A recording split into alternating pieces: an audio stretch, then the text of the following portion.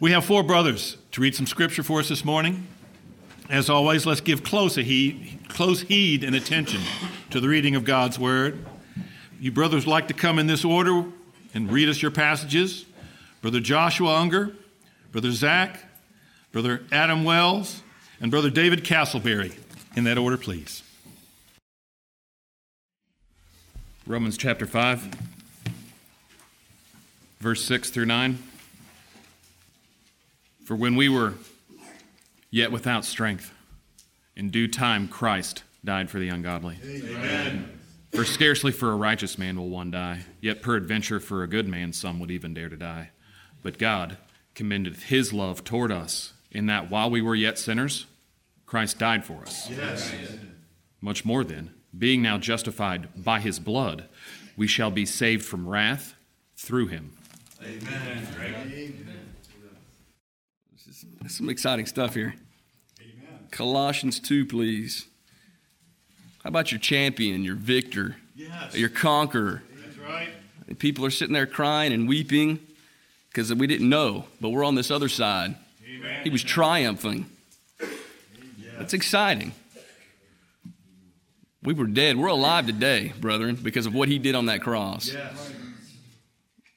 We should be the most joyful, peaceful, loving people because of what he did on that cross. That's right. We should be encouraged this morning. I'm encouraged. Colossians chapter 2, I'll be reading verses 13 through 15.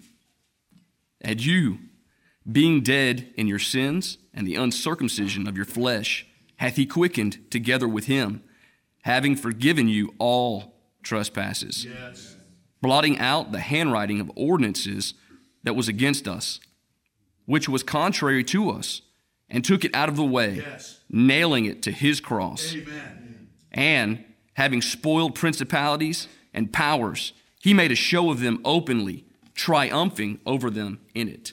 Amen. Ephesians chapter 1.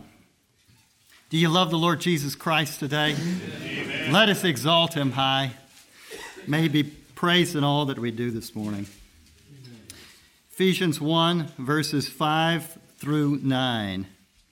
Having predestinated us unto the adoption of children by Jesus Christ to himself, according to the good pleasure of his will, to the praise of the glory of his grace, wherein he hath made us accepted in the beloved, in whom we have redemption through his blood, the forgiveness of sins, according to the riches of his grace, wherein he hath abounded toward us in all wisdom and prudence, having made known unto us the mystery of his will, according to his good pleasure, which he hath purposed in himself.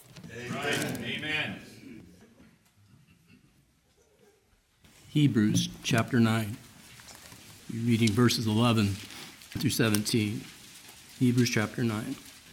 But Christ, being come and high priest of good things to come, by a greater and more perfect tabernacle, not made with hands, that is to say, not of this building, neither by the blood of goats and calves, but by his own blood he entered in once into the holy place, having obtained eternal redemption for us. Amen.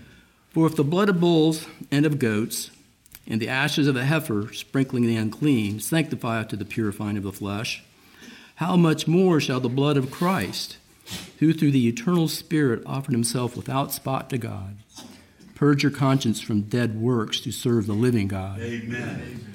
And for this cause he is the mediator of the New Testament, that by means of death, for the redemption of the transgressions that were under the first testament, they which are called might receive the promise of eternal inheritance. Right. But where a testament is, there must also of necessity be the death of the testator. True. For a testament is a force after men are dead. Yes. Otherwise, it is of no strength at all while the testator liveth. Amen. Amen. Amen. Amen. Thank you, brothers, for those readings.